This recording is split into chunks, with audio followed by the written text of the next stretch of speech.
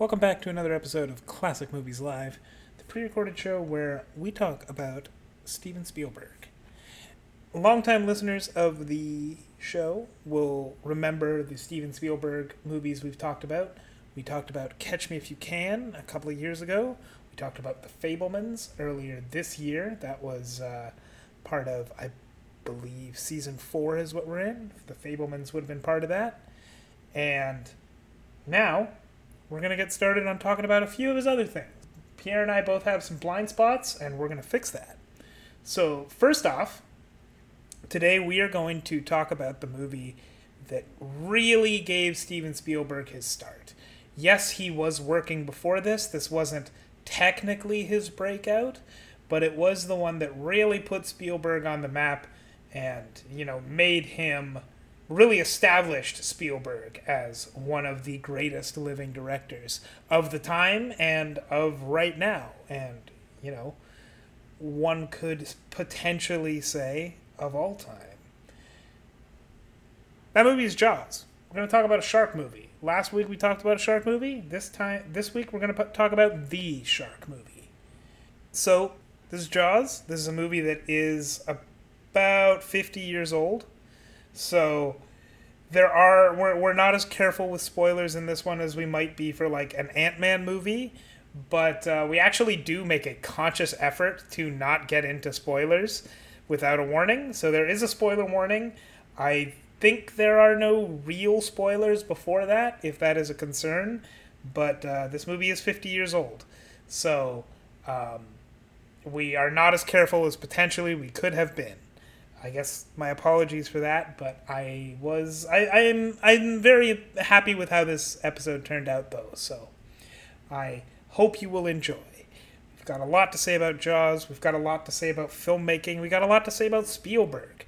I think that this particular adventure that Pierre and I just went on really helped to foster our appreciation for Spielberg and John Williams, which I won't spoil our ratings either, but I feel like that probably has given you a pretty good idea of what to expect. Coming up, you're going to hear a bit of John Williams' iconic score for the shark movie, Jaws.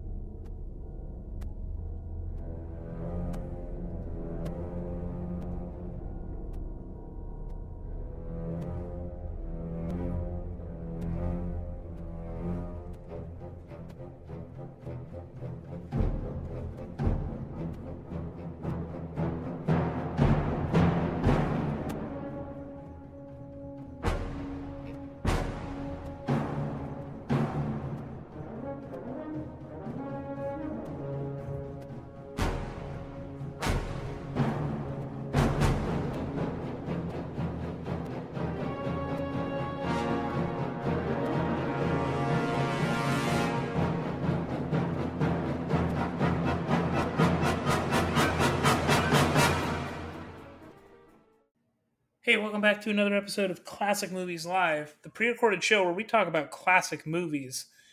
Pierre, what's your favorite Steven Spielberg movie? Damn, that's a good question. Come back to me. I gotta look up Steven Spielberg. How do you not have like a working knowledge of all Steven Spielberg's movies? I know a lot of them. I'd be hesitant to name my favorite without actually going through it and making sure I'm not missing something I really like. I guess it's probably between Catch Me If You Can and I want to say Temple of Doom and maybe Jurassic Park. Yeah.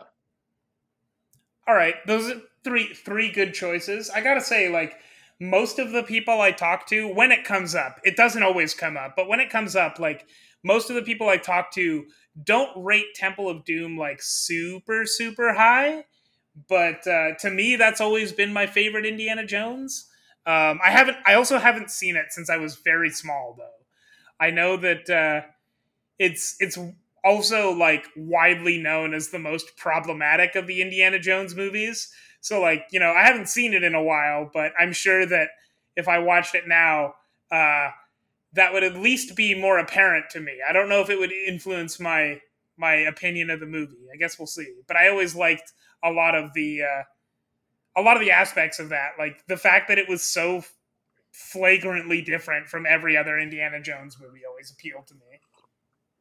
Yeah, I think it's I mean I rewatched the five of them after watching the fifth one, and I think Temple of Doom is the one that feels. I wish they went more in that direction of like just like, oh, here's another random Indiana Jones adventure.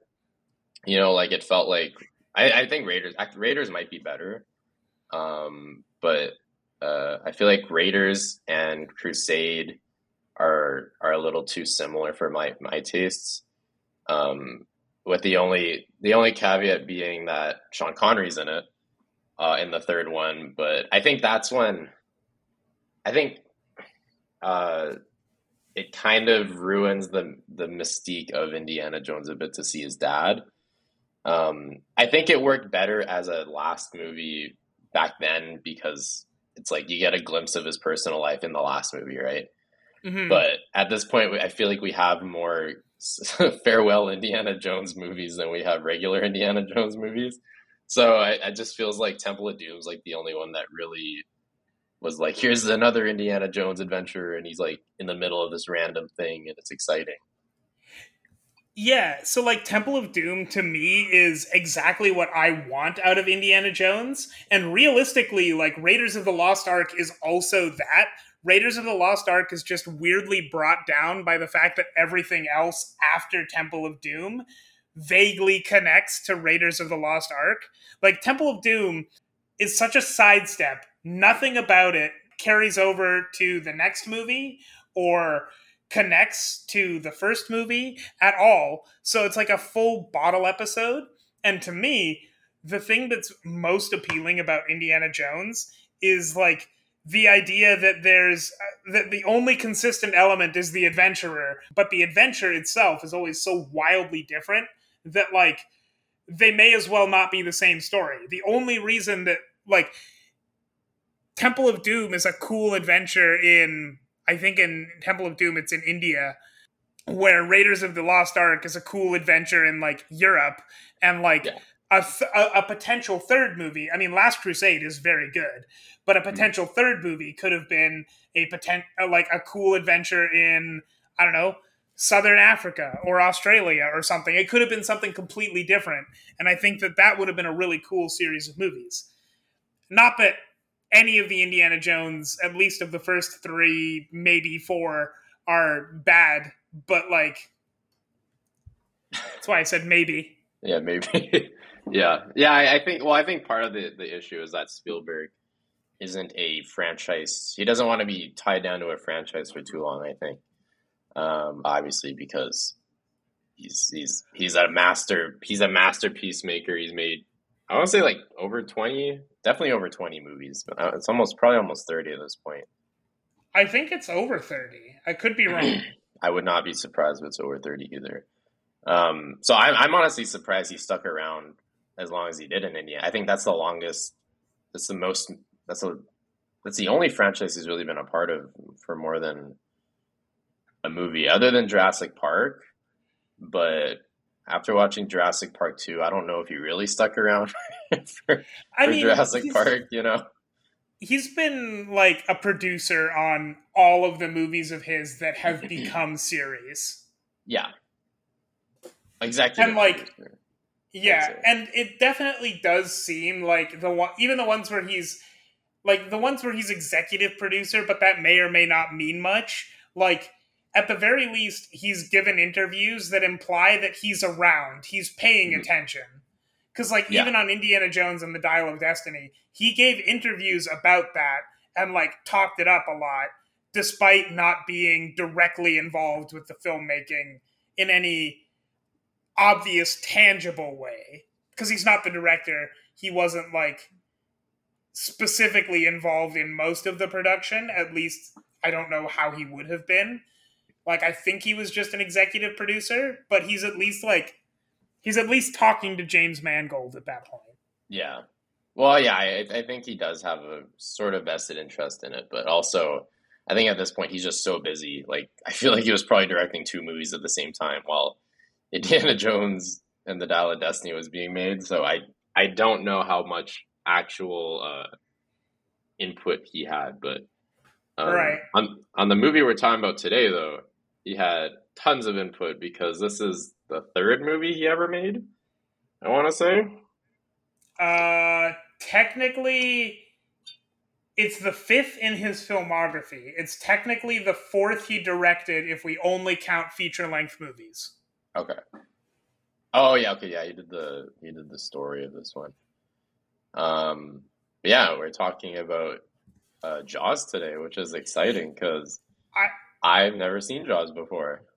I actually thought that Jaws was his debut. It clearly was not, but it was. It's basically the movie that put him on the map. Yeah, I'd say it made Steven Spielberg the Steven Spielberg that we know today, if that makes sense. According to Wikipedia, this was his second movie that actually aired in theaters. Yeah, or screened in theaters, and it is the movie that, according to legend, created the term blockbuster because people were lining up around the block to see Jaws when it came out. Yeah, it's really hard to imagine like a world without how is there not blockbuster movies? But I don't know. It's really cool that Steven Spielberg, he's someone that's still going now. I feel like there's so many like cool things that we don't really know about. I just think the environment of the 70s when Spielberg and Lucas were there, and I want to say Coppola was kind of in there too. Yeah, he definitely was. It seems like a very exciting time for filmmaking because that's when it seems like it started to become a little more accessible for people to learn. I think there were film schools at that point, and and then you got Steven Spielberg creating the blockbuster movie, and then 2 years later you have Star Wars come out, which beat Jaws right after to be the biggest movie of all time. And it was just it just seems like an exciting time. I don't know. And so I don't know if it was the biggest movie of all time. 2 years after Jaws, Star Wars came out. 2 years after Star Wars, again, I don't think it was like a blockbuster in the same sense. Apocalypse Now came out, which we reviewed on the show. This is one of the best movies I've ever seen. So it was a good couple of years for extremely classic movies. Yeah. But also I think the behind the scenes for all these movies are just insane too. I mean, there's so many stories about Star Wars, and then we had an entire episode about the behind the scenes of Apocalypse Now. And also it's telling. We haven't talked about it at length yet because we've never talked about Jaws at length, but there are 2 separate plays that premiered in the last 5 years about the behind the scenes of Jaws. There's one that came to Toronto last year that unfortunately I wasn't able to see called The Shark is Broken, which is a 3-person play specifically about a time during the behind the scenes when the shark for Jaws that plays the shark in the movie was broken. So the 3 main actors are just hanging out on a boat for a couple of days. And then that same event was adapted as a musical that premiered in Seattle 3 years ago.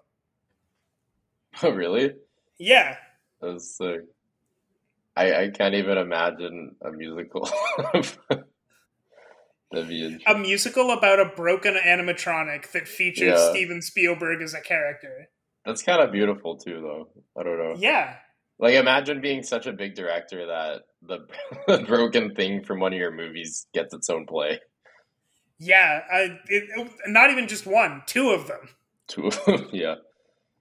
There's a lot of it behind this, not drama, but I'd say a lot of complications. It was supposed to be a 55-day shoot. It turned into 150 days, which is just insane to me. It's almost half a year.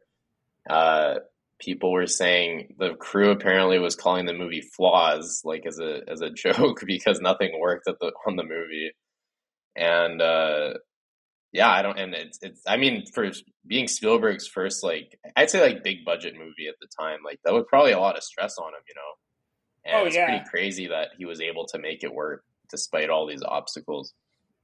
Like, part of me definitely, I know there's the famous story of Spielberg resenting the fact that he wasn't nominated for an Oscar for Best Director here. And like, I've always thought of that a little bit as like, yeah, of course, he's so entitled. He wants his first movie to get a Best Director credit. But like, I get it, actually. Like, after all the stuff that he went through on Jaws, the fact that he then didn't get nominated, at least, for Best Director at the Oscars, I understand. Yeah, I feel like you have to be an amazing director to pull together that mess. It sounds like there was a lot of things out of his control that he really had to hone in on.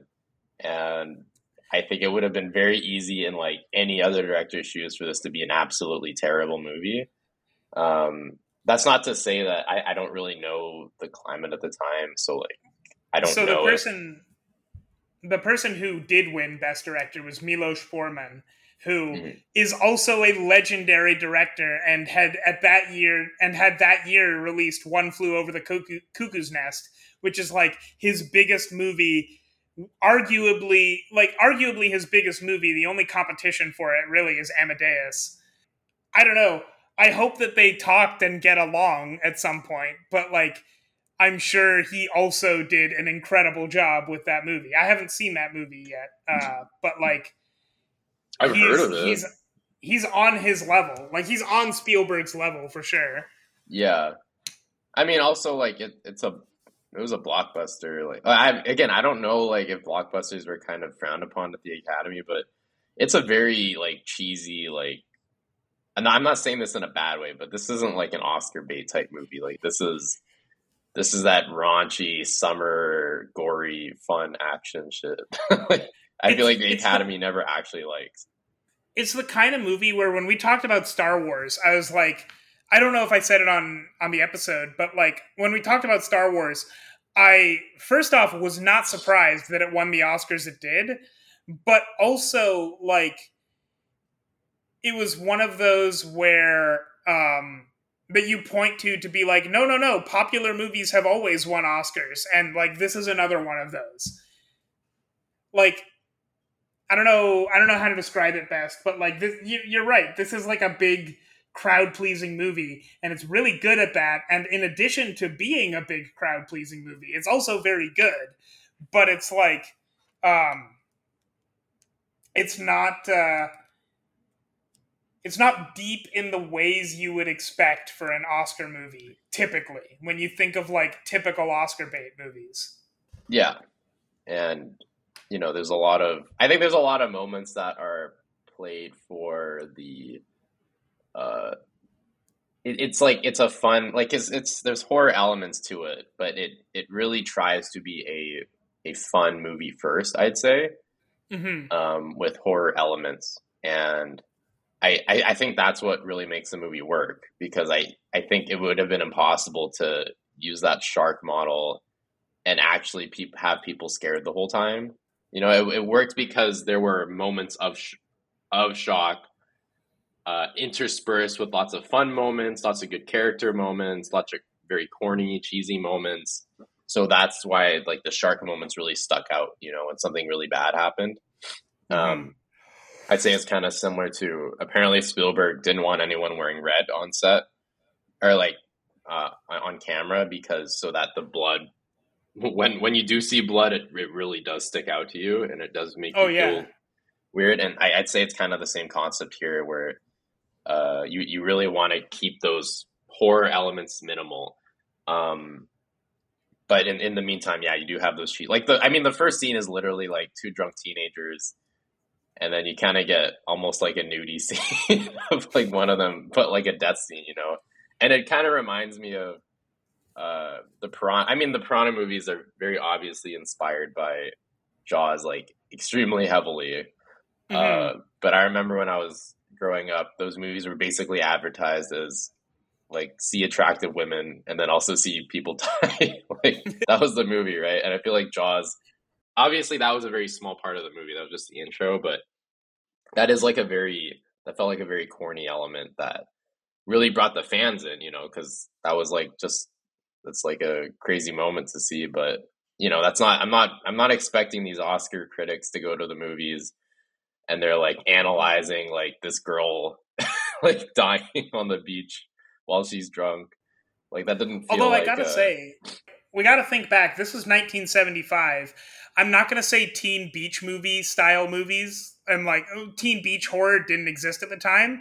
I assume it didn't exist nearly to the degree it did today, but like that's just because there were fewer movies back then. But like a lot of what that reminds me of, like teens go to the beach and get killed.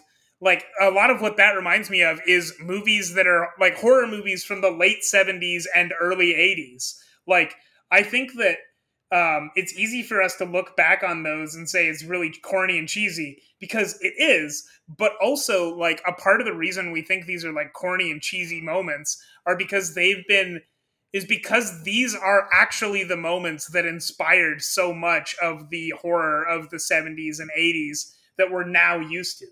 Like, I mean,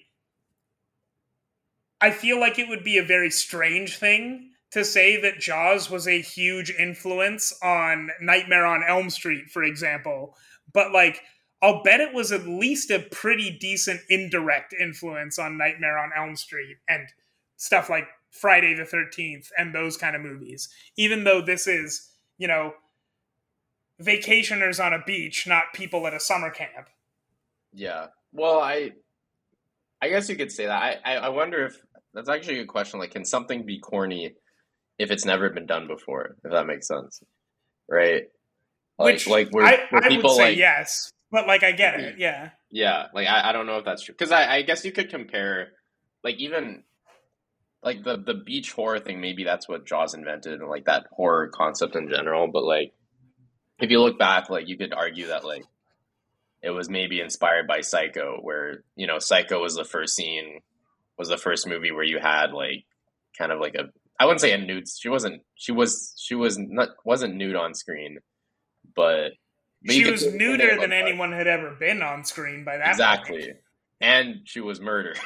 So it was very gory, and that was a very big that was a very assertive scene, if that makes sense, at the time, that no one would have dared do other than, oh god, it's Hitchcock. Or Hitchcock did that, right?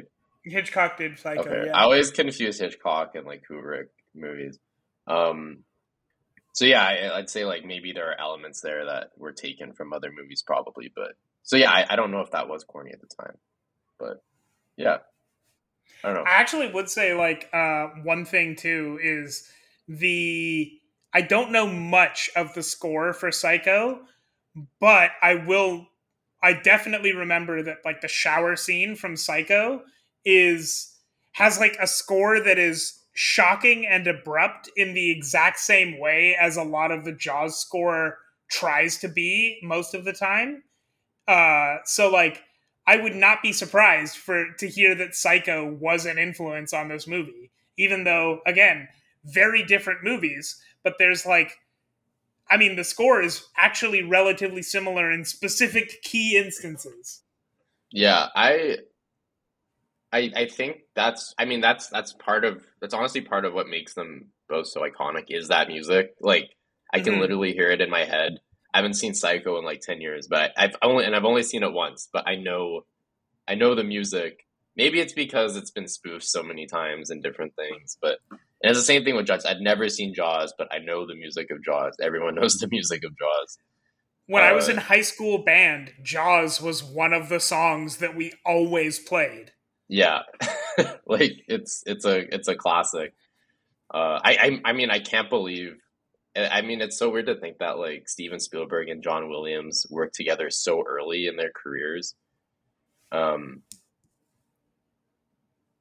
they both went on to make some of the best movies of all time. I don't know. It's just really trippy to think about. But yeah, and I think that's what makes this movie work too, is that like despite all the complications with the shark, you don't really need to see the shark that much because the music is kind of the shark in a way.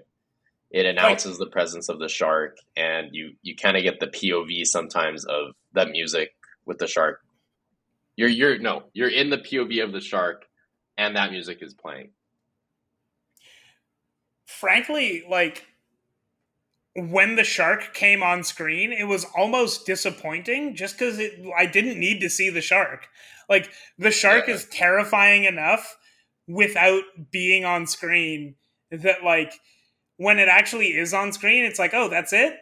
And, like, which is weird because it's a big, imposing shark. Like, they put a lot of effort into making this shark actually terrifying when it's shown. But, like, it's so much more terrifying when you can't see it. Yeah. I was actually surprised how much they ended up showing it. Because I've heard so many stories about how they really had to keep what made the movie work, coincidentally, but then also what they needed to keep the shark appearances to a minimum because they couldn't get the shark animatronics to work properly at all. But you actually do see it. About. You do see it a decent amount. And at the time, I think it's just tough because, like, now when I see a shark, it's like I just saw the Meg. We just saw the Meg last week, right? The shark in the Meg is like 20 times bigger than the one in Jaws. But also, this is, I guess, more of a realistic movie too, right? Like, they're in a creaky, dingy boat. It wouldn't take much to tear that boat down for a shark. So it kind of balances out. I do think the animatronic did look not convincing in a lot of moments, but I do think they made it work overall. There was that one scene where at the climax where we're just gonna do spoilers, right? I mean, it's like 50 years old. I'm sorry, it's almost 50 years old. I think, like, yeah, you know what? Go ahead. There's spoilers. Here's a spoiler warning. Someone dies. I'll say someone dies, and it's a very graphic death, and that actually shocked me. And I thought that was done really well because I think I think that you bonded with the characters, and that the death was actually pretty brutal. Kind of lessened the impact of the shark looking bad, if that makes sense. Mm-hmm. And it almost made it look kind of scarier in this is like a killing machine, and that was like, it looked like a literal machine. But like, symbolically, I think there was something there, you know? I think it would have been a lot worse if that shark was moving around and then it like grabbed him. Like, you could CG a shark now, and the shark would just like jump on and just like, it'd be a really quick scene, right? But because the animatronic couldn't really move, it was basically the shark was opening and closing its mouth, but the guy was kind of slowly sliding into the shark's mouth at the time. Mm-hmm. And in a way that's kind of more brutal to see, you know? It's just like this impending doom slowly creeping on this guy. And I think that actually made the scene work a lot better than, you know, how a modern blockbuster would do it. I think it really helps that, like, I mean, you've basically said this, but just to sort of add on to it, I think it really helps how the animatronic just looks cold and, like, heartless. And, you know, in the context of the movie, we're supposed to believe that the shark is, you know, essentially pure evil if he's anything at all. And so when you see that shark tear someone apart and not even look like it gives a shit, it feels a lot more impactful than if, you know, it was a CGI shark that's moving around realistically. Like, the realism could work there, but the fact that this shark actually doesn't look that realistic, or like looks just realistic enough that you can like sort of suspend your disbelief for a bit, actually enhances that a hell of a lot, because it makes the shark look even less alive, which sort of enhances that whole heartless, like, cold feeling that shark is supposed to give you. Yeah. I thought that scene was really well done. Before we go into more spoilers, though, do you want to briefly summarize what Jaws is about? Just, sure. I feel like at this point, like, most people are probably going to know Jaws. Most people stumbling across this episode have probably seen Jaws. But just in case, we should briefly summarize the movie so that we can give a proper spoiler warning afterwards. And then, Sure. yeah. And I go into it. Okay. Yeah. So basically it's we're at a beach town called Amity Island, and you have the police chief whose name is Chief Martin Brody. I kept forgetting his name, honestly. I just thought of him as Chief. I don't know anyone's names in this movie, I'm not gonna lie. But he essentially discovers a death on the beach, and it looks like a shark attack. And the mayor is like, no, it's not a shark attack, because he basically wants the money to come in because this beach town needs the summer money to survive, essentially. So any amount of period where they are telling people to stay away is really bad for business. So they keep the beach open, and in the meantime, more sharks attack happens. So eventually the chief must take it into his own hands, and he hires well, I guess I don't know if he hires a marine biologist, but a marine biologist comes along, and he hires Quint. I don't think he has a first name, or maybe that is his first name. Who is a professional shark hunter to hunt down this great white shark with the help of the marine biologist Matt Hooper, I think. And the three of them kind of go on this quest to hunt down a shark. That sounds so cheesy, but I loved it, like that aspect of it. It sounds cheesy, but it really works. It's played very straight, but like not overly self-serious, I guess. Like at no point is this a comedy movie, but it's got like Steven Spielberg's what would become his signature like light touches to keep it from ever being like super grim. Yeah. I think like the aspect of the adventure of hunting down that shark really made the movie work compared to a lot of other kind of like disaster movies where I feel like it's just like I honestly expected like them to be on the beach, and then like they are just kind of slowly attacked, and then eventually they get the shark on the beach, right? But this was just cool. The aspect of the adventure, and I think again Spielberg's very great at that, of like just three people going out into the middle of the ocean to hunt down a shark. It's kind of reminiscent of like,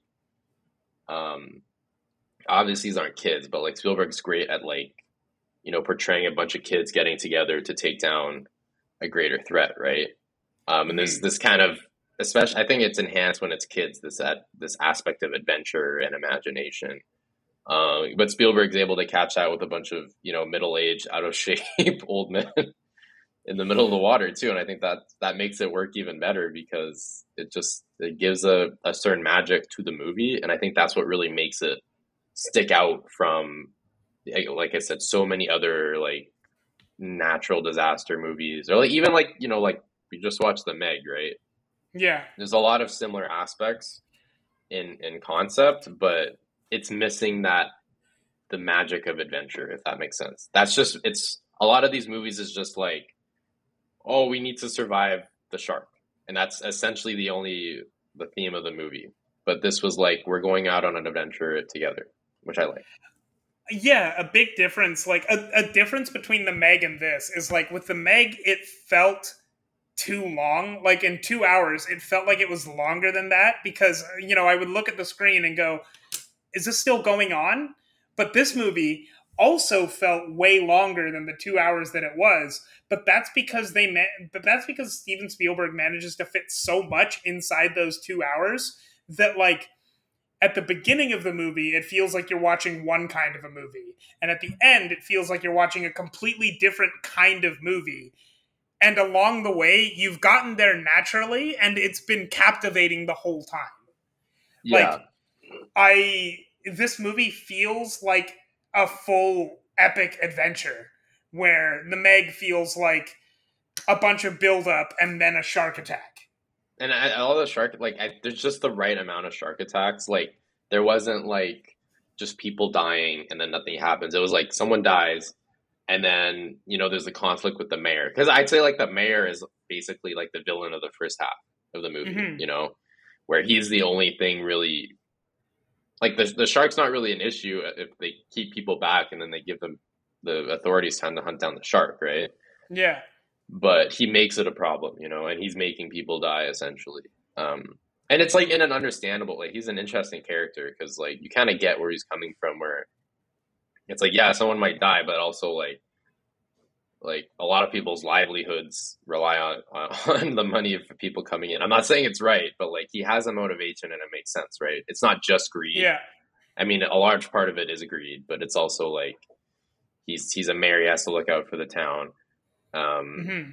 So that conflict makes it interesting for the first half, and then once you get into the main shark hunt, I think that's when the movie really comes alive too, because you get the pairing of the three characters. And I thought the chemistry was just insane between them. Like Mm-hmm. they don't really have that much time together, but those three on the boat, like all the just the different variations of the way they interact was really fun to watch. And that's obviously what makes the movie work on a whole nother level compared to the first half, if that makes sense.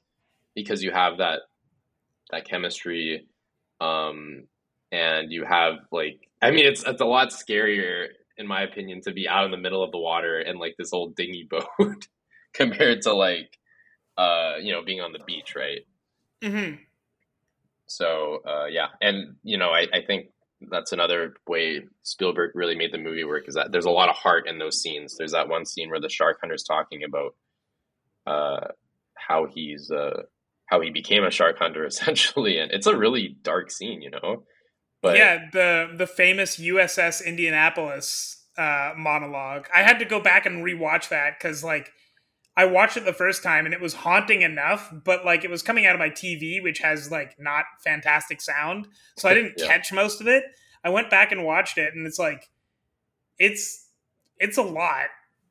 I don't know if yeah, I still don't know if I've processed the whole thing. It's like crazy what he yeah. the brings to that. And apparently that was a monologue that was written or at least conceptualized by an uncredited writer whose name is escaping me right now. And Robert Shaw and Steven Spielberg didn't agree on that scene, and then like the uncredited writer came in and wrote this monologue that Robert Shaw liked, and then he adapted it further before the actual version that came into the movie. Yeah, was Robert Shaw like a very big actor at the time? Do you know? I want to say yes. He's been dead for a while, so Mhm. I don't have a very good It looks like working knowledge of Robert Shaw, he but was nominated for an Academy Award like 9 years before Jaws. Like okay. that's like decently. So he was like decently well known, I'd say. Oh, and At least. he was in at least one Bond movie. Oh, there you go. Nice. But yeah, no, he really sold that. I think I liked the patience. I feel like the movie was there's a lot of like the camera was pretty active and there was like a lot of well done shots. But that scene Spielberg was very patient and he really let Robert Shaw like act the hell out of that scene. Mm-hmm. Um, and also I think the build up for that, like I feel like that's the only real moment where we get to see them just hang out and really bond. And obviously that's Yeah. right before the climax because that's where you need that scene. Right. But like it's really cool because you see them. It's like they're annoyed with each other the whole time because they're working together. But then they take a break and you see the marine biologist and Quint like kind of trade. I want to say like old scar stories. I And it's mean, a they really both have shark injuries. And so they like compare feet basically that have been bitten by sharks, which yeah, is like a surprisingly cute scene, all things together, yeah. all things considered. It's a very good moment of humanity that uh, links the characters, and that scene is so integral to the movie too because I think that's what makes the third act so much scarier, is that like, oh wow, I really care about these guys now, and they seem like Hmm. a really good team. I want them to pull through. And yeah, I don't know, and I was kind of, are we doing spoilers? Yeah, sure. You know? At this Yeah. point, I mean, I think we already spoiled some major stuff, but like full spoilers, actual Yeah. spoilers here. I was really surprised Quint was the one that died. And apparently it wasn't in the script initially because they changed that at the last second. Um, but it really felt like there was. I mean, it makes sense now. I think like that might have set the stereotype of like it's like the old expert has to die. I don't know why, but it reminds me of King Kong, 2000 Peter Jackson's King Kong, where you have the Andy Serkis playing the old chef that he's the only one that's been to the King Kong Island before. Mm-hmm. And he's the one that dies as well. Or he dies, I mean, a lot of people die in that movie, but he dies first, I think. And it's a really gruesome death. But it felt very inspired by Robert Shaw's performance here. But yeah, I thought the biologist was going to die because he was kind of overestimating the shark and stuff, or underestimating the shark sometimes. But yeah, and that was a brutal scene too. I think I was surprised. It goes on for way too long, not in a bad way. Actually, yeah. like it sounds like that's I'm saying I'm criticizing. Really yeah. It actually it's like unsettling how long it goes on for. Yeah, I think there's this apparently there's this Spielberg thing. I don't know if Spielberg invented it, but he's very good at drawing out these moments of like someone sliding towards something, and he'll like cut it in a way that's like it's like he's getting closer and closer over time, but he should have landed in the mouth by now, but he hasn't yet for some reason. And yeah, it's a very extended scene of him slowly kind of descending into the jaws of the animal of the shark. And at first I thought it would just be like his legs and then he'd get pulled out, but no, he he went in fully, and it's a brutal scene to watch. Yeah, and that really shocked me. Fully killed. Yeah, and that really shocked me because that's I wouldn't say the movie pulls its punches before, but I feel like up to that point, I felt like there hadn't been any gore from the start, so I thought they would kind of pull through, especially with the change in tone of the movie. But yeah, it was still really bad, and I think it was interesting how it's like he died, but the John Williams score is still very like whimsical. Like after he dies, when you see the chief kind of go up to the top of the ship with the rifle. Mm-hmm. And there's still that sense of adventure after Quint dies, and I think it works. But I thought it was so. It kind of reminded me that like this is still kind of a fun movie, in a way. That's the only thing that I'm like of two minds on this movie is I don't know that I love John Williams' score. I think it works for the movie, and frankly, like I don't know how it could have been different and also better. But like, if I'm imagining for a second that I am technically speaking, like just in terms of technical ability, not in terms of like writing or anything, I am able to do what the best filmmakers in the world do. And I am creating Jaws, and I have John Williams at my disposal. At no point do I make this movie like a big whimsical adventure. And like, that would be a flaw on my part. That would be what makes my version of Jaws bad, actually. But like the way that the score is always like so light and bouncy, except for the actual Jaws theme, is so strange to me because it feels at so many points like it actually wouldn't fit. And I'm not even necessarily going to say that it does at those points, like that I'm just wrong. I'm not even necessarily going to say that it just does fit in those points. But like overall it works because it ends up keeping the film from ever being like super bleak. But like it's so weird in so many of these scenes where they see a shark in the distance and there's this light bouncy score that feels like triumphant in the background. Yeah, I think I think it works. It's very weird to me. I personally liked it. I think it helps it stick out. And I think it's just because it feels so genuine and Spielbergy, if that makes sense. I think he's great at making these moments magical. And that's what I think what really captured kind of the blockbuster, because again it's a very dark movie, but I think the reason it became a blockbuster because there's a certain magical element to it that really captures your childhood imagination, in my Mm-hmm. opinion, and I think the score is part of that. And I think it works because they won't always play the music you expect to hear. Yeah. Um, and I kind of like that. I feel like scores a lot of the time they just kind of conform to whatever the movie's portraying. But I think when done right, a contrasting score of like what you expect can be very creative and a very creative and fun way to really spice your movie up. Mm-hmm. Yeah, I would definitely say that it for sure works. I'm not 100% convinced I like it at a scene to scene level, but That's fair, also yeah. like I say that specifically at a scene to scene level because I cannot imagine how I would recommend changing it in order to actually make it better.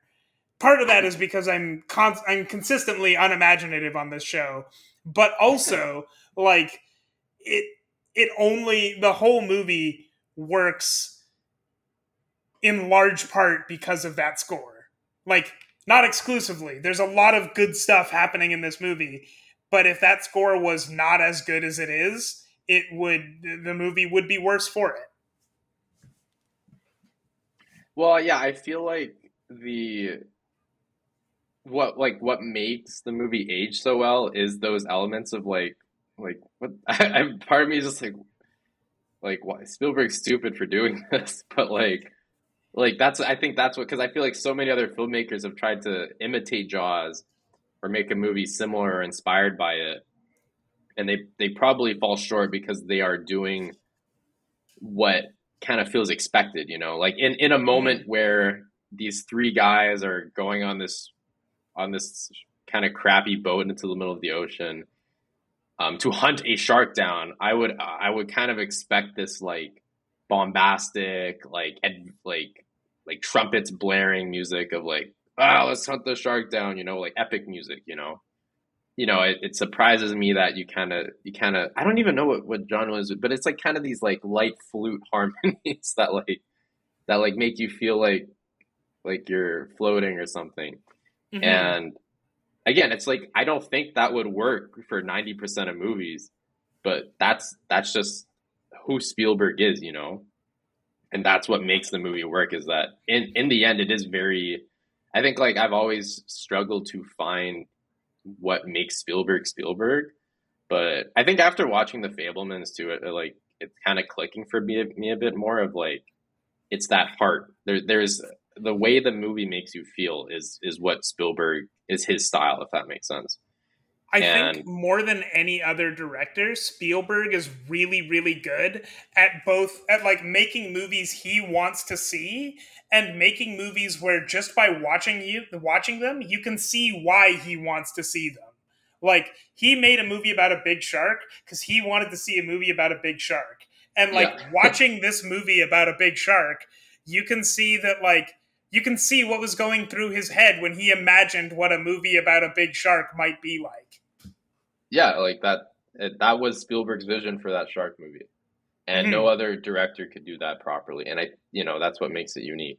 And it's weird. He made me love the idea of going out to hunt a shark. Like when I saw that scene of them going out and like that. I mean, that whole second half is just like I kind of want to do that. Like I don't want to, but like he made me kind of believe that I wanted to do that. I Whereas mean, like I I've feel like, oh, sorry, go ahead. oh, I was gonna say I've been out on a fishing boat and I hate it. I hate going out on fishing boats so much. They are not fun. It's a bad time. You have to wake up super early in the morning so that you can Yeah. be on a boat for 8 hours and do nothing. It sucks. And watching this, I'm like, that looks kind of fun. Right. Yeah. I also hate water. I hate boats in general. I do not like the beach, but he made me want to do that. And that's, when I'm watching I was gonna like if I'm watching The Meg or something, I'm not like I want to be Jason Statham underwater fighting these creatures. You know, it's like, no, I don't want that at all. That sounds terrible. Yeah. Or when I'm watching, I guess King Kong's kind of in my mind now because of Peter Jackson. But when I'm watching King Kong, Peter Jackson, and they're stuck on that island, I don't want to be on that island. It's absolutely, it looks absolutely terrible and not fun and not adventurous at all. But yeah, like he made me want to be on that boat and being hunted by a shark, you know. And I think, I mean, we're gonna talk about it later with Jurassic Park, but Jurassic Park kind of does the same thing, whereas like he kind of makes you want to be hunted down by dinosaurs, you know, because there's just a certain magic to it that he adds. Mm-hmm. Yeah, I mean, Jurassic Park, we will talk about it at length, but Jurassic Park, like, fueled so many kids my age and slightly older's, like, excitement for dinosaurs. Even though it's a movie about a bunch of people getting hunted down and eaten by dinosaurs, it's like, that looks super cool. Probably not the getting eaten part, but, like, the part with the dinosaurs, awesome. Yeah, and I think he makes it work because of the heart he puts into it, and you know, those connections. Like there's that, like, again, that scene in the boat where they're bonding over, you know, the shark tails and stuff. It's kind of like they became, like, it felt like they became a family in that moment, you know? Like it's kind of unspoken, and obviously like they aren't that close, but at that moment it just felt like, you know, they're just three guys in the middle of the ocean. They want the same thing, and they got each other's backs, you know, like no matter what. I think that's one of the things that's super interesting to me is you said they're not that close, but I don't know if I fully agree, because I think what Spielberg does really well with those relationships is he makes them all sort of like each other and hate each other in equal measure in a way that like is uncommon. It makes them really feel like a family.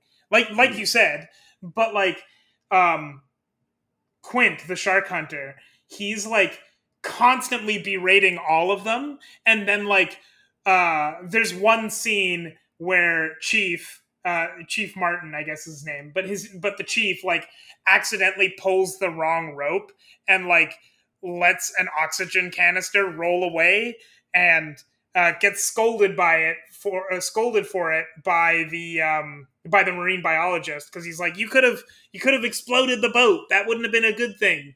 And then he goes off to like fix things, and Quint like scolds the chief for it, and then afterwards he's like, yeah, but like it's fine, just let me help you out next time. I'll give you some pointers. I know this stuff a little bit better than you do. Yeah. Well, yeah, there's like those little moments that add up. I think like when I say close, I just meant like there's no backstory to these characters. Like bond wise, you know, like they kind of just came together the day before they got on that boat because they were like, we need to hunt down this shark. They don't know too much about each other. It's like they all had their use on that boat, but they're not like, it's not like like this is gonna sound weird, but I feel like the mental movie in my head is a lot of modern movies will do. It'll be like, oh, like him and the marine biologist are on the boat, but the marine biologist is like sleeping with the chief's wife or something like that. Like, there's like some kind of personal drama, right? Yeah. To make them bond. And apparently, I think there was a draft where his wife was cheating on him with someone. I can't remember who, but I'm so happy they didn't add that, because that would have. Yeah, I was gonna say. That would have been terrible. Choice. Yeah, that is not what the movie needed at all. Yeah, no, they came on that boat, and it's those little interactions that we see them bond and become a team, but they're not like when Quint dies, they're not like there's not like a huge funeral, they're all sobbing. It's like, it's kind of like this really bittersweet moment after where they're just like, I think the biologist is like, Quint, like, and then he just shakes his head, and they kind of share like a sad moment, but it wasn't like, Quint, no. Like it was just like, that's like, the truth is like they had only really known each other for like 24 hours. So I guess what's kind of cool about it is like their relationship. We see the entirety of these characters' relationships on screen. Like they have pre-existing relationships, but we don't see those and we don't care about them. They're not important to the story. But like, obviously Quint doesn't know the chief. The chief doesn't know the marine biologist. The marine biologist doesn't know Quint. They don't know each other until the events of this movie. So we see that entire bonding experience play out, which means that at the end, even though there's not like a big dramatic moment after Quint dies, it's still like, it still works because the exact reaction that any of the other people have in this movie are basically the reaction we have, because all of us, including the people in the movie, have known Quint for exactly as long. And it's like, it matters. We care about this person and we don't want him to die. But like, it doesn't matter to the entire community the way that like Dumbledore's death matters in Harry Potter. And apologies, spoilers for the 5th Harry Potter movie, but grow up. Everyone's had that spoiled to them since before the book came out.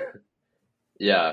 And I think that's it reminds me of Mad Max Fury Road, where that storytelling of the bonding is very efficient. You know, like you said, it's kind of done through these little moments throughout the movie, where like you said, Quint was kind of looking out for the chief, like in that little moment of the biologist yelling at him, you know, and it's those little moments that build up, and you can't, like, it's like, at first I was just like, I don't really care about any of these characters, you know, but before I knew it, I was invested in all of them.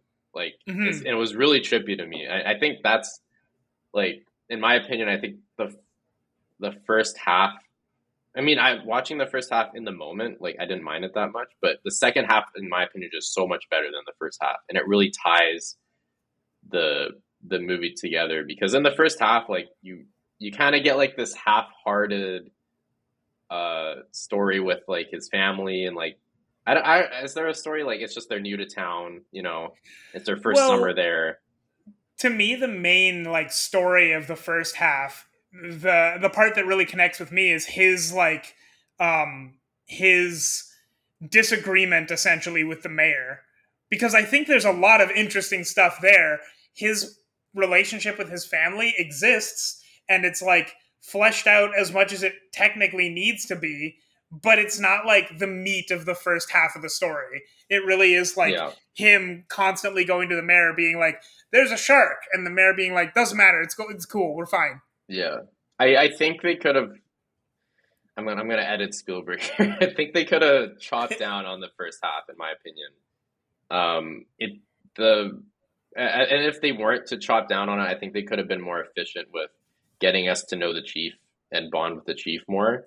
Because in my opinion, up until they leave, all we really know about the chief is he doesn't want people to die. And that's not a unique aspect. Like, it's just like, no one wants anyone to die. But he's just the chief, so he's a little more responsible, right? It would have been nice to see more moments with like his family and like us to get to know him, because I think he's the only character that doesn't get too many moments of character. But to be fair, he's the straight man and also the fish out of water, which gives him a tough role where he's learning a lot. He's basically the exposition dump person where he gets exposition to the whole time. And he's who everyone plays off of. So he can't be too wacky or weird or anything, right? But I guess it just establishes that he's a normal family man. But yeah, I think they could have done a little more in the first half, personally. Yeah, I think that I don't mind as much that the chief doesn't have. I don't think you feel quite as much, at least I didn't, that the chief doesn't have that much characterization in the first half, because the first half to me is so centered around that conflict between the chief, who is the clear good guy who doesn't want people to die, and the mayor, who does not care because he, you know, as you said earlier, there's more to it than that he's greedy, but functionally, for the purpose of the movie, he's greedy. So you've got that like core conflict at the beginning, and I really like that core conflict in the first half, but the thing is, you feel it on the second half when, you know, the only major character from the first half who carries all the characters are introduced from the second half in the first half, but like the most major character that actually carries over is the Chief, who in the second half we're basically getting full recharacterizations of everyone anyway. So it feels like the Chief is underserved, even though he's had the most of the movie to work with. Yeah. Yeah. Well, yeah, he's essentially the audience surrogate for the whole thing. But yeah, I feel like, I don't know if this is I've every movie I've seen in the 70s, maybe not every movie, but I feel like a lot of the times, like the first act is like really long. And I don't know if that's just what I've noticed, but like I remember like this and Star Wars, like for big blockbusters, I feel like I'm surprised at how patient they were in the first act. Whereas now, like I feel like a lot of movies just blow through the first act, like instantly, right? Like they're very short to get into the action. Not the Meg. The Meg really took its time. It was very inspired by Jaws. They really wanted to take their time. And I'm not saying that's like a bad thing. I think it's just like it was a different style of storytelling at the time with maybe longer attention spans, and a different way of doing it. But yeah, I think if I had to change Jaws, that's the only really complaint I had. And it's not really a complaint. It's just like the second half is so good that in retrospect I had problems with the first half, you know? Yeah. So yeah, because like even hearing you say it, like I love the first half of this, but it's almost like it's two different movies. Not fully different, but like the second half is so much better than the first half, which is already amazing, in my opinion. And I just can't believe they make that work too. Like I didn't feel any contrast of themes or anything. Honestly, there was no tonal conflict, if that makes sense. It always felt right for the movie. So yeah, but I don't know. Yeah, I can definitely see why it's really a classic movie, you know. And it being one of the first blockbusters, like I watch it today, and it's still a very well made movie.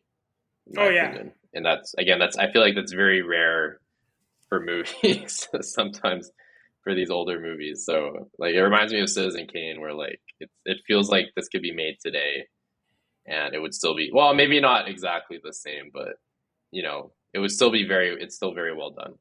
This movie looks amazing. I don't know if I mean it looks amazing for now, it looks amazing for the 70s, or what. It looks just amazing. There's so many incredible shots in this. Like there's the one where there's one scene that still sticks with me where the Chief is basically like he's hanging out on the beach just to make sure that nothing goes wrong. And like someone sees a shark fin and everyone starts panicking, and the camera goes to the Chief. And it does a weird thing that I don't know what the name for it is, but essentially, like, it shows the Chief, and then the entire background zooms in while he just, like, stays exactly in focus. I don't know what you call that. Yeah. Because it's not really a zoom, but it is kind of. I think that's also from Psycho. Hitchcock, like, created that shot. I think it's a dolly zoom, where it's basically they're pulling the camera back, like physically, while zooming in on the subject, if that makes sense. And it creates this weird background effect. I think that's the one you're talking about, right? Yeah. Okay. Actually, this is the part where I know that Dakota listens to all of our episodes, so this is the point where I'm going to ask him to please message me what that's called, because you know that. Yeah. So, in 2 to 3 weeks, I'll hear back from Dakota, I'm sure. Yeah, no, he's very creative with the shot selection. And I also think, I don't know if this was like a 70s thing but I noticed in older movies they're a lot more patient with like framing the movement of a shot, you know? I feel like a lot of movies now, they're just focused on the cuts, you know, a lot of cuts. But this was like a lot of the more dialogue scenes, you would have a character move from one section to another, and the camera would kind of follow them, and you'd create like different shots. Like it'd go from like a long shot, and then the characters would move close to the camera and then become a medium shot, and then kind of like it was just a lot more fluid, you know. And I miss that a lot about movies. It kind of reminds me of Citizen Kane too, where like in that movie there was a lot of scenes where the camera would just stay still, and it was kind of more like a play where the actors would play in that frame, Mm-hmm. and make the most of that frame. Whereas now I just feel like directors are maybe a lot more impatient, or they need more cuts to maybe keep the audience more focused, if that makes sense. There's one other shot that really sticks with me, and it's not directly related to what you were saying, but what you were saying reminded me of it. It's the same scene where the chief is on the beach and he's watching, and this is actually the scene where they reveal that someone is like yelling about a shark attack. He's talking to someone. Someone comes up to him and just starts like talking to him about some unrelated issue that the chief clearly does not care about. And the way that they show that, the way Spielberg shows that, is by giving the guy who's talking a close up, but he's clearly superimposed in front of a shot of the whole ocean with like some swimmers in it. So on the one hand, it's definitely a close up of this guy. You can see everything that he's doing, and he's technically in focus. But like the way that the shot is designed, it's so obvious that you're not even supposed to care about this guy over in the corner. You're supposed to be focusing on the ocean that is like not out of focus, but so much more to look at, and like there isn't really anything happening in it. It's such a weird shot that when I saw it, I'm like, I don't think this is a shot that I would see in any movie today, because it looks kind of dated, but it doesn't look bad. It looks actually like transcendently amazing because of what this shot is actually getting across. It reminded me of a specific scene in Citizen Kane, the scene where they're introducing one of the stories um, about Citizen Kane, whose name I'm forgetting right now. They're introducing Kane. Yeah, Kane. They're introducing one of the backstories about Kane, and like it shows a close up of his friend in the old folks' home, and then behind him the like scene shifts to the flashback, and then it like fades into the flashback. It's like this isn't a scene you would see now, but like it's a scene you should see now. It's so actually good that it feels dated, but also like it feels like transcendently good. That's the best word I have for it. Yeah, it's just very well done visual storytelling, and I Mm-hmm. think it helps that like Spielberg isn't like just throwing a bunch of these weird. It can like I remember we reviewed Cherry, right? Cherry, like the Like the Tom Holland Russo movie. movie. I Yeah, haven't even seen it, so I'm gonna say you no. haven't. I thought we okay. But I watched that movie, and I remember there were just so many cool shots in the movie, but there's just so many that it just felt like they were just like, oh, look at this shot and that shot. It felt like because I remember thinking it was like I think the Russos were coming off of the Avengers movies where they just really had to uh, be very straightforward with their shots, and then they were going into like an auteur movie where they're like, oh, let's do these crazy shots all the time, and that really ruins the movie. Whereas like because it just doesn't add any special moments to those shots where every shot is crazy. Mm-hmm. Whereas in Jaws, like Spielberg, there are those very memorable shots, but they work and they are memorable because he only uses them when he like absolutely has to, or it's a very good storytelling moment, and he's not just throwing these shots out because he's like, look what I can do, guys. Like, Yeah, and if every conversation was filmed like that one conversation I just described, then like it wouldn't mean anything. But the way that but like just that one conversation being filmed like that makes it one of the most memorable in that movie, because it's so weird and it fits the tone and the theme and like what's going on at that point in the movie. yeah, and I think it's cool that he was able to bring these very artsy elements to a block. I mean, blockbusters didn't exist at the time, but you know what I mean. He brought it to a Yeah. blockbuster movie, and it really made it work. I'd say, like, if you look at a movie like Star Wars, in my opinion, like Star Wars, the special effects was on another level, right? But like the actual shots themselves weren't actually like always that creative. I wouldn't say Mhm. there's some beautiful shots, but I don't think Lucas was. ever extremely like active with the camera unless there were special effects there, you know. And I think that's There's something some very Spielberg's very good at. Yeah, I would say looking back on Star Wars, there are some very impressive.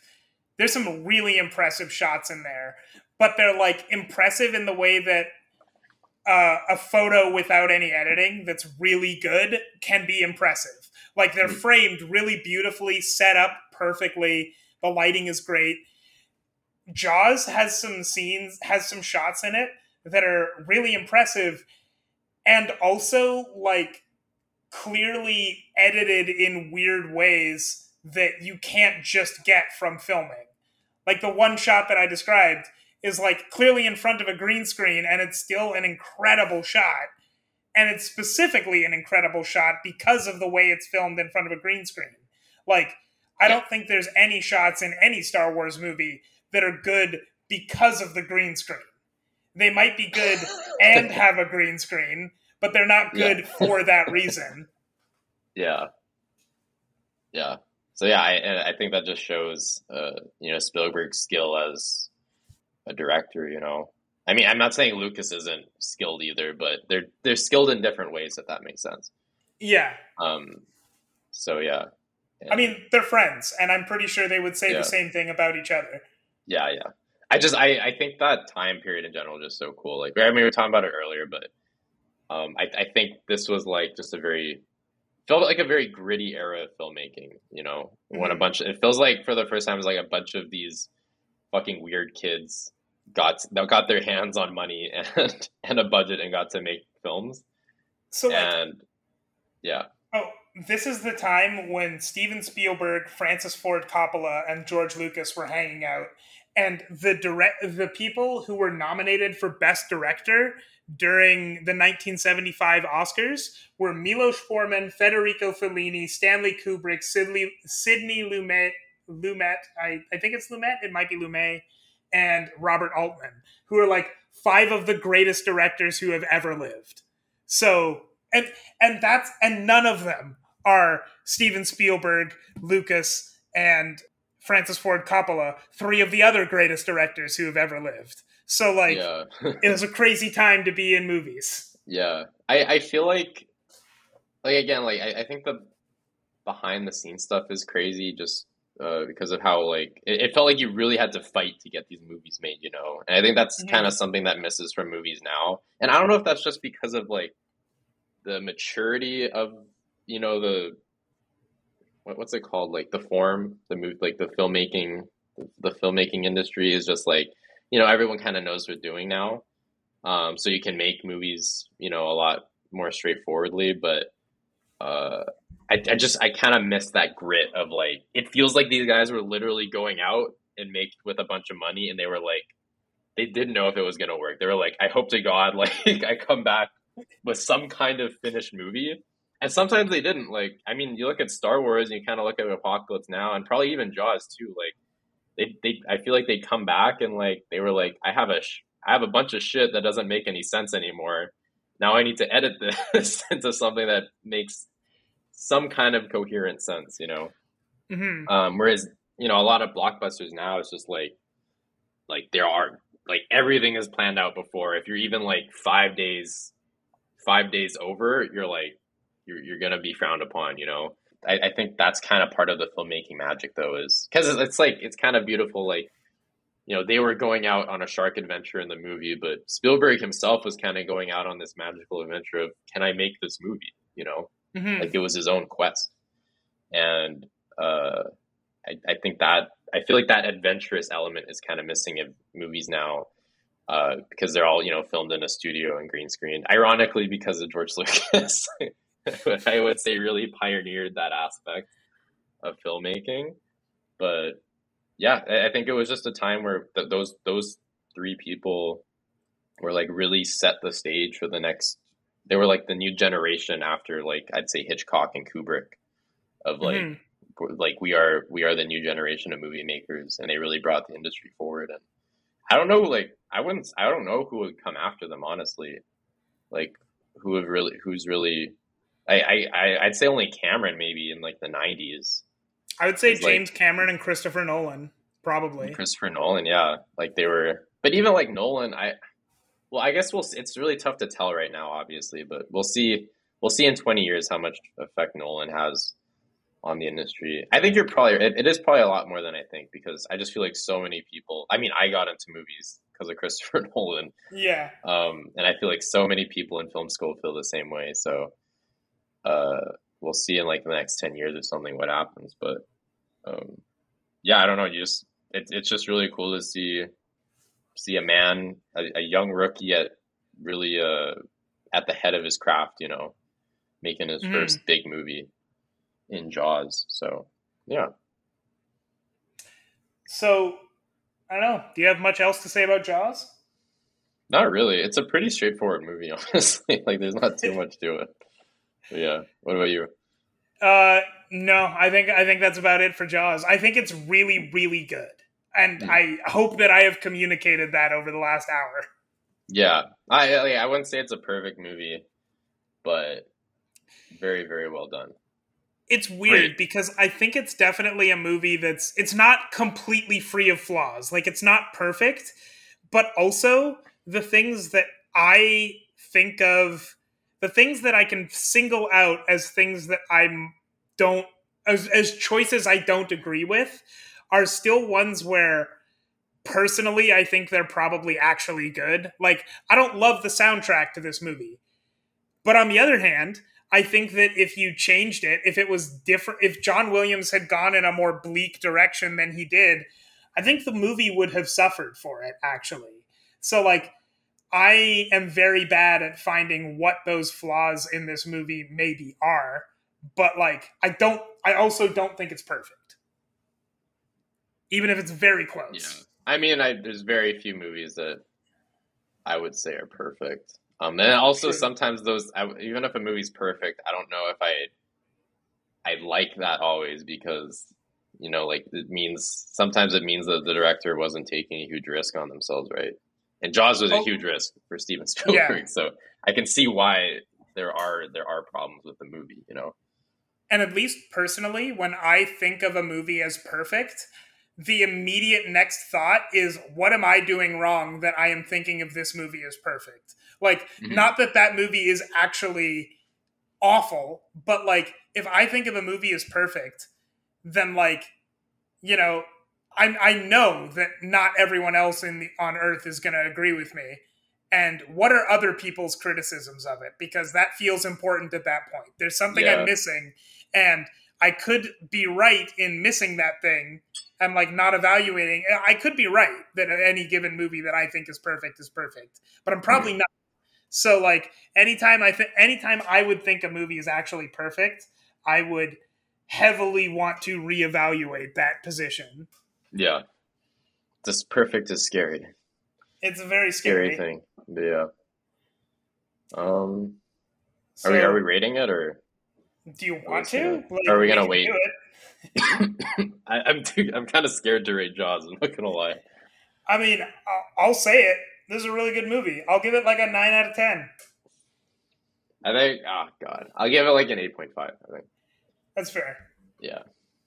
Cool. I guess what I would say is at the beginning of this episode, you failed to give your favorite Steven Spielberg movie. Oh wait, no, you didn't fully fail. You gave a couple, but I would say like against other Spielberg movies, and we haven't obviously gone through all of them, so we don't have like a concrete ranking necessarily. Where would you put this?